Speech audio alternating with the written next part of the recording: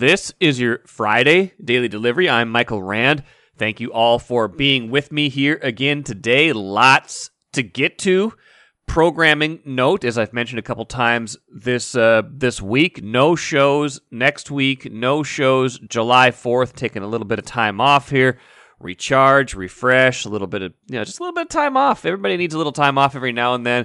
So if you have made a habit of listening to this podcast every day or every weekday at least, I'd like you to break that habit for 6 weekdays and then come back strong with me on Tuesday, July 5th, when I'm sure we'll have plenty to get to with Patrick Royce and then NHL draft, all sorts of stuff happening that week that we will want to talk about. This show, we will talk about the NBA draft, Wolves making a bunch of picks, making a bunch of trades. Tim Connolly, their new president of basketball operations, sure seems like he likes to wheel and deal. Maybe Trader Tim should be his nickname here. We had Trader Rick up and down the draft board, Rick Spielman. He's gone now, though. The tradition with him carries on, though, with Kwesi Adofo-Mensah and now Tim Connolly with the Wolves. Lots of deals there. We'll get into that and where the Wolves ultimately landed here in a minute. Got to talk Twins. Got a much-needed, if tense, 1-0 win over Cleveland. One day, I guess, after losing 11-10, they win 1-0, which is, that's just baseball right there. You go from 21 runs in a game to 1 run in a game. But for the Twins, the most important thing was the outcome. They get the win, get back into a tie for first place in the American League Central, get themselves, feeling decent about how things are going again after those 2 very difficult losses. And, goes to show again how resilient this team can be and has been so far this year. Lynx won again, beat the Mercury for the second time in a row. Sylvia Fowles made her return to the lineup after missing time with injury. That was great news for the Lynx and showed up right away on the court, so we'll talk about that. And Adrian Heath, Minnesota United manager, got a 2-year contract extension, much to the chagrin of Loons fans on Twitter who have been ardent Heath detractors, I guess is how you would put it. A lot of people upset with some of his tactics, things like that. I'll probably have him on a show next month sometime to talk about the extension, talk about Everton, big match with his old club coming up for the Loons later on this summer. First, what did I miss? Like I said at the jump, going to talk Wolves. And I had Chris Hine, Wolves beat writer, jump on via voicemail late last night after all the wheeling and dealing was done, after everything had been sorted out. And he gave a really good overview of what happened for the night. So I want to play that for you first here. It was hardly a boring night for the Timberwolves, as Tim Connolly's first draft included a lot of wheeling and dealing, moving up and down the draft board. They started out with the number 19 overall pick. They ended up with 2 first-round picks, numbers 22 and eventually 26. And they take with those picks Walker Kessler out of Auburn, a center, and Duke's Wendell Moore, who was instrumental in getting the Blue Devils to the Final Four this season.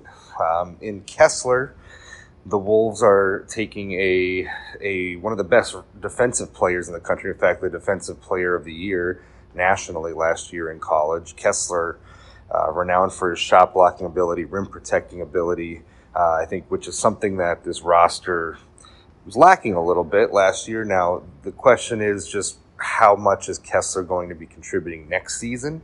Tough to tell. After the draft, Tim Connolly couldn't talk about specifics in terms of the players they acquired because the trades weren't finalized, but throughout this process, he has been adamant that expectations will not be that these will be regular contributors right away or expected to be regular contributors right away. If they are, then that's great, but that's not what their expectations are. Nonetheless, Kessler adds some size down low.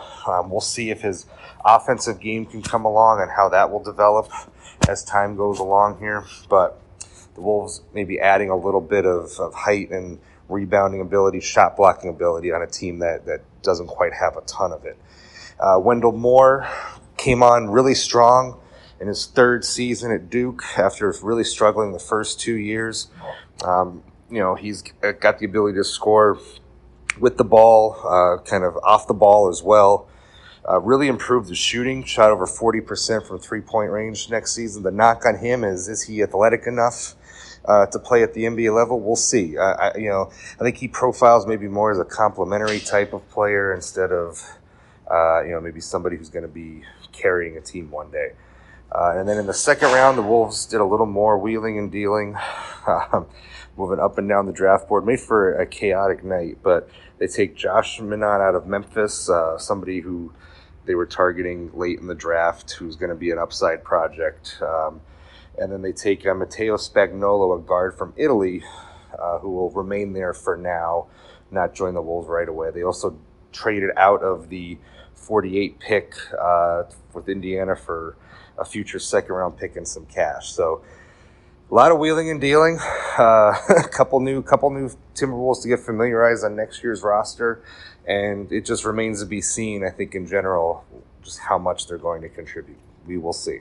Now, I think it is fair to wonder how much both Kessler and Moore will play next season, but I do think it is important to note that both of them have traits that could help them get on the court and could help the Wolves in areas of deficiency, most notably Kessler, right? Because this is a guy who was NCAA Defensive Player of the Year, averaged 4 blocks a game, 8 rebounds a game, 11.4 points per game. I think if you average that out over 40 minutes, he blocked 4.6 shots per game.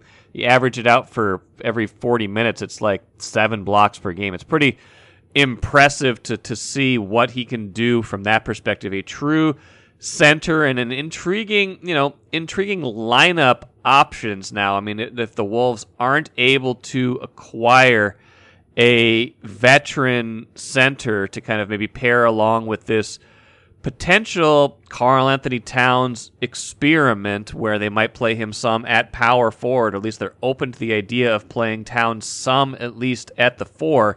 Now they've got Walker Kessler, a guy who has rim protection ability, guy who can finish, obviously dunks, but also blocked shots, things like that. Things where Tim Connolly, their personnel boss, before the draft started at his media availability the day before the draft, talked about ending possessions, talked about how that is the most important thing on the defensive end is finishing possessions. And that means rebounding and in some cases blocking shots too, because a block shot can lead to an end of possession if you're able to keep the ball after you get the blocked shot. So that part of it, it can help address a deficiency that they had last year. They were the third worst defensive rebounding team last year by percentage. They were the third worst defensive rebounding team in the playoffs last year by percentage. They allowed the most points in the paint per game in the playoffs last season. They allowed a whole bunch of second chance points. They allowed the second most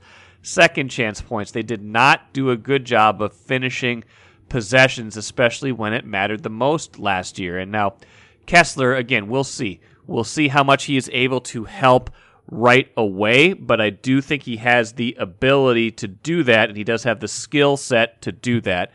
And here actually is Kessler talking about what he brings to the table and how excited he was to get his name called. I'm just, I'm ecstatic. I'm excited for the opportunity. As a kid, you look at this, level of basketball and you don't really understand that it's a real thing. It's an attainable thing, and to finally get here, I mean, I'm it's surreal. I'm just so excited. Just be a defender. I think that's really what I was, what I did in college, and also just my, playing hard, and just trying to win. Now Moore, on the other hand, a guy who played for Duke, the blue blood guy that could has that lineage, and had the production in his third and final college season, really blossomed last year. Shot 41% from 3-point range after shooting 30% the year before. You do worry a little bit when you see someone make a jump like that. You worry if it's, if it was a true improvement or if it was a one-year mirage. I think about a guy like Josh Okogie, who shot 38% from three-point range in college, was pretty consistent from year to year, from freshman to sophomore year, but when he got to the league, it was pretty obvious he was not a shooter, and it has not gotten any better. So you do wonder sometimes how the shooting, when the distance gets a little further out, when the spacing changes, when you don't maybe have quite as much time to load it up in the NBA, whether that player can be the same level of shooter. But long story short, they got 2 first-round picks out of the night. If you look at value charts, I think Kevin Pelton put one together a couple of years ago. I don't know if he's updated that since then, but basically it had a look at the value charts. The Wolves had traded the 19 pick for 22 and 29, and then had traded back up to 26. Second-round picks not worth a whole lot in this chart, but those are future second-rounders. The Wolves did pick up a future second-rounder in one of their second-round trades, but definitely looks like in terms of value, they won the deal from getting 22 and 29 for 19. So that piece of it, I think, was good. I think fans certainly had debates over who the Wolves should take, especially at 19, because there was some good, interesting players still on the board. A lot of armchair GMs. I don't think they were in the room with Connolly when he was talking about all the disagreements and all the things they were going back and forth on. But they certainly had opinions. The Wolves go in a certain direction, choose size, choose a little bit of shooting and athleticism with their next pick. And then the second round, some projects, right? You're talking about guys who almost certainly won't help next year. I mean, Matteo Spagnolo certainly won't help. He'll be in Italy still next year. And then Josh Minott, number 45, an upside project that as Chris Hine described him, that could potentially help down the road, but is not going to be factoring into things next year. So basically, they get 2 first-round picks, and then you got to pay those guys. Those are guaranteed salaries, but it's not too bad once you're talking about down low there. But that is guaranteed salary. You got to carry on your books. But in a perfect world, those guys are able to either contribute right away or show enough potential in development that they will become future players for them. And the Wolves, different regime, different top of the regime has been leading their last few drafts, but they've done a good job at doing just that. Finding guys later in rounds or even an undrafted free agency that have helped out. Jaden McDaniels was a late first-round pick. Jalen Noel was a second-round pick. Naz Reid and Jordan McLaughlin were undrafted free agents. Those are all guys that, while not necessarily all of them have been in the rotation all the time for the Wolves, have played key minutes for them at key times and have been, factors for them going forward, thinking about how this roster comes together. So you need guys like that. You need to be able to put a roster together like that. It can't just be number 1 overall picks that are supplying all of the firepower on your roster. So I think it'll be interesting to see how this all shakes out. I don't think we learned a ton about Connolly's draft strategy. He couldn't talk about most of the players they drafted because they were all part of draft night trades that can't be officially consummated until the league year starts. But it was interesting to hear Connolly talk a little bit about after the draft about just kind of what kind of player he does look for. So let's listen to that now. I like guys that care to be in the gym. I don't like guys that have one skill set. I'm from Baltimore, so is he nice? Is the player nice? I like nice players, like guys that can hoop. So I don't know if that's quantifiable. I don't know if that's, some really cool way in which I approach scouting. But when you played, you like hoopers. I think the biggest thing Wolves fans have to be excited about right now is the possibility of a big lineup with Kessler and maybe being able to finish off possessions more regularly when he is in the game, and just the idea of, can you create different matchups for Karl-Anthony Towns that he can exploit on offense and take some of the pressure off of him on defense to have to do so many different things at the rim. Just remember, Wolves in the playoffs last year gathered just 69% of all available defensive rebounds. If Walker Kessler is truly the nice player that Tim Connolly is hinting at, that number will improve next season. Take a playcation to Mystic Lake for 24/7 gaming, fun restaurants and bars, and luxurious hotel rooms. And join Club M to bask in the rewards. Follow the lights to Mystic Lake, where every day is play day. Now, before we get to the Twins, I'd be remiss if I didn't talk at least a little bit about the top of the whole draft board. Chet Holmgren, Minnehaha Academy star, goes number 2 overall to Oklahoma City. Orlando passes on him with the number 1 pick, does not reunite him with former Minnehaha Academy teammate Jalen Suggs, who the Magic took last year, but nevertheless, that is 2 straight top 5 picks, not just for Minnesota, but for Minnehaha Academy, a school not too far away from where I live, like a little over a mile away from where I live. I've gone and watched games there before. It is unbelievable to me to think about how that school is now producing, has now produced 2 back-to-back top 5 picks in the NBA. Just an amazing story, an amazing time for Minnesota basketball. Best of luck to Chet Holmgren. I'm sure we're going to be, revisiting this draft, the top 3 of the draft board, because there's a lot of debate over whether who should be number 1. Orlando ends up going with Paolo Banchero, the Duke pick, which was a bit of a surprise. And then Auburn's Jabari Smith Jr. went number 3 overall to the Rockets, with Holmgren in the middle to Oklahoma City. That will be, something to watch as the years go on. Who ended up making the right picks? Who ended up, winning or losing that draft? So that will be an interesting thing to watch as well. Let's talk Twins. Like I said at the jump, a 1-0 win. Some good news in that game was Devin Smeltzer pitching 6 shutout innings, giving the Twins the start they didn't really get from Sonny Gray. They were hoping to get from Sonny Gray, but didn't get. Keeping them in the game. Nick Gordon playing center field, but Byron Buxton missed a 2nd straight game. His knee acting up. That's not good news for the Twins, but Gordon filling in the way he did with that long home run to straightaway center field, that was good news for them, because that was the only run they got and turned out to be the only run they needed. It was dicey, though. A couple of pitching decisions that Rocco Baldelli made that left fans a little bit frustrated and could have been ripe for second guessing. Taking out Smeltzer after 6 innings.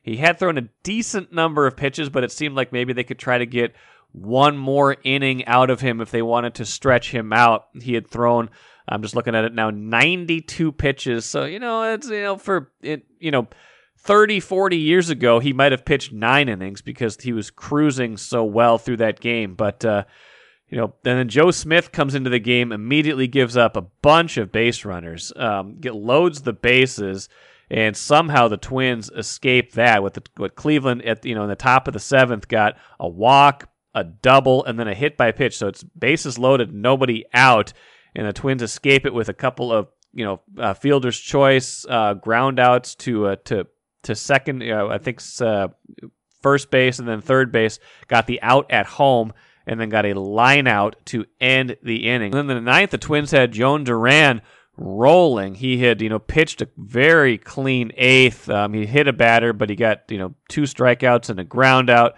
And then he struck out the first batter in the 9th. Didn't want to stretch him out any further, though. He had already thrown, I'm looking now, he had already thrown a decent number of pitches, and he'd thrown 2 innings on Tuesday. So I get that. I get Rocco Baldelli's reasoning in that. Duran had thrown 17 pitches, probably tempting to try to get him through 2 more batters. They bring in Caleb Thielbar. He gives up a double right away, but gets the last 2 outs in the game, gets a save. And so they escape with the win, much-needed win, again, after losing those first 2 games in the series in rather heartbreaking fashion, right? We talked a lot about the 11-10 loss, but the one before that was just as bad. I mean, they were up 5-3 in the 8th inning of that game and ended up losing 6-5 in 11 innings. So, giving up 4 runs in the 9th the next night was bad, but both of those cumulatively could have taken a toll on them. And if they had lost this one in similar fashion, say Thielbar comes in and gives up 2 runs in the 9th, that would have been a very tough one. Again, a lot of season left at that point still, but mentally, those kinds of losses take a toll. So very important for them to get that win on Thursday and get back into a tie for first place in the division. Now, Buxton's injury, one that we've been talking about all year, that is bothersome. That is troublesome. We got to, that's something that they are going to be, monitoring all year. But if it's acting up, that's not good. You don't want to hear that. You don't want to hear that something that's been keeping him out of, 30% of the games, 25% of the games already is maybe going to keep him out of more games. That's 2 games he missed in a row. They are simply a much better team when he is in the lineup. That's an understatement. So hoping for the sake of the Twins, hoping for the sake of Byron Buxton, hoping for the sake of Twins fans that's a short-term flare-up rather than a escalation of the injury that's going to require more management as the year goes on, and perhaps another stint on the injured list, whatever it's going to take. So watch for that, because that could impact this division race as well. By the way, I hope you're not sick of the Twins playing Cleveland, because after the Twins host 3 against the Rockies this weekend, they go to Cleveland for 5 games. 1 on Monday, 2 on Tuesday, and then Wednesday and Thursday. No off days in there, by the way. No off days actually between now and July 6th, including a doubleheader in there. So they are going to be busy. They're going to need longer starts from their starting pitchers, and that's tough to come by because it's Dylan Bundy tonight, Chris Archer on Saturday. Archer typically does not pitch more than 4 or 5 maximum. Bundy has had some short starts lately, been ineffective, although he was better his last time out. So we will see how that all plays out. But that's one to watch as you think about how this Cleveland series, this next Cleveland series, might end up playing out. So hope you're not tired of that, because it's going to be a lot of Cleveland, a lot of Chicago going forward. Let's switch gears, talk about the Lynx for a little while. Starting to play a little bit better lately. Get a nice win, second straight good win for them over Phoenix. And Phoenix not a great team, but you know what? You can only control what you can control. You can only play who is on your schedule. And the best news out of this game, aside from scoring 100 points and winning 100-88, is Sylvia Fowles returning to the court. That's the biggest news for them, because they were, she's in her farewell tour, but has been playing so well for them before she got injured. Cheryl Reeves seems like she's happier right now, saying the chemistry is as good as it's been all season. And that could be a big deal to them, too. Fowles, 14 points, 10 rebounds in 22 minutes in her return to the court. That's a pretty big deal for them as well. So, if you look now at how they've been kind of playing lately, it's getting a lot better. It's getting better from where it was at the beginning of the year. They're no longer the worst team in the league. That's not really the type of optimism we're used to seeing from this team. But if you look at this league, it's pretty top heavy. You've got a bunch of teams, 12-5, 12-6, 13-3, and it's kind of bottom heavy. It's not out of the realm of possibility that the Lynx at 5-13 could still jump into the top 8 in this league. They're really only 2.5 games out of a playoff spot right now, and some teams at the bottom that they could certainly think about passing. Now, they're only 5-13 right now after those 2 straight wins, but opportunities now ahead for them to get a little bit better. And so we will see if they can do that. They've got tough games coming up. They got 2 against Las Vegas next weekend, not this coming weekend, but next weekend. And so some harder games on the schedule. But if they're playing better, that could mean better times ahead for them. Couldn't be much worse than that 3-13 start, but things do seem like they are improving to a certain degree. Minnesota United announced a 2-year contract extension with Adrian Heath that keeps him here through the 2024 season. Loons fans did not take the news well. A lot of Heath out crowd on social media in particular, just bludgeoning whoever runs the social media for United. Just got their mentions were just in shambles. I mean, it's just the team account, but Hop Clouds replying, "We're really sorry, social media handler of MNUFC. You have to work today. We have a beer for you if you want one. We know it's not your fault that the ownership group has no ambition. I guess it's just another Minnesota men's team." Wow.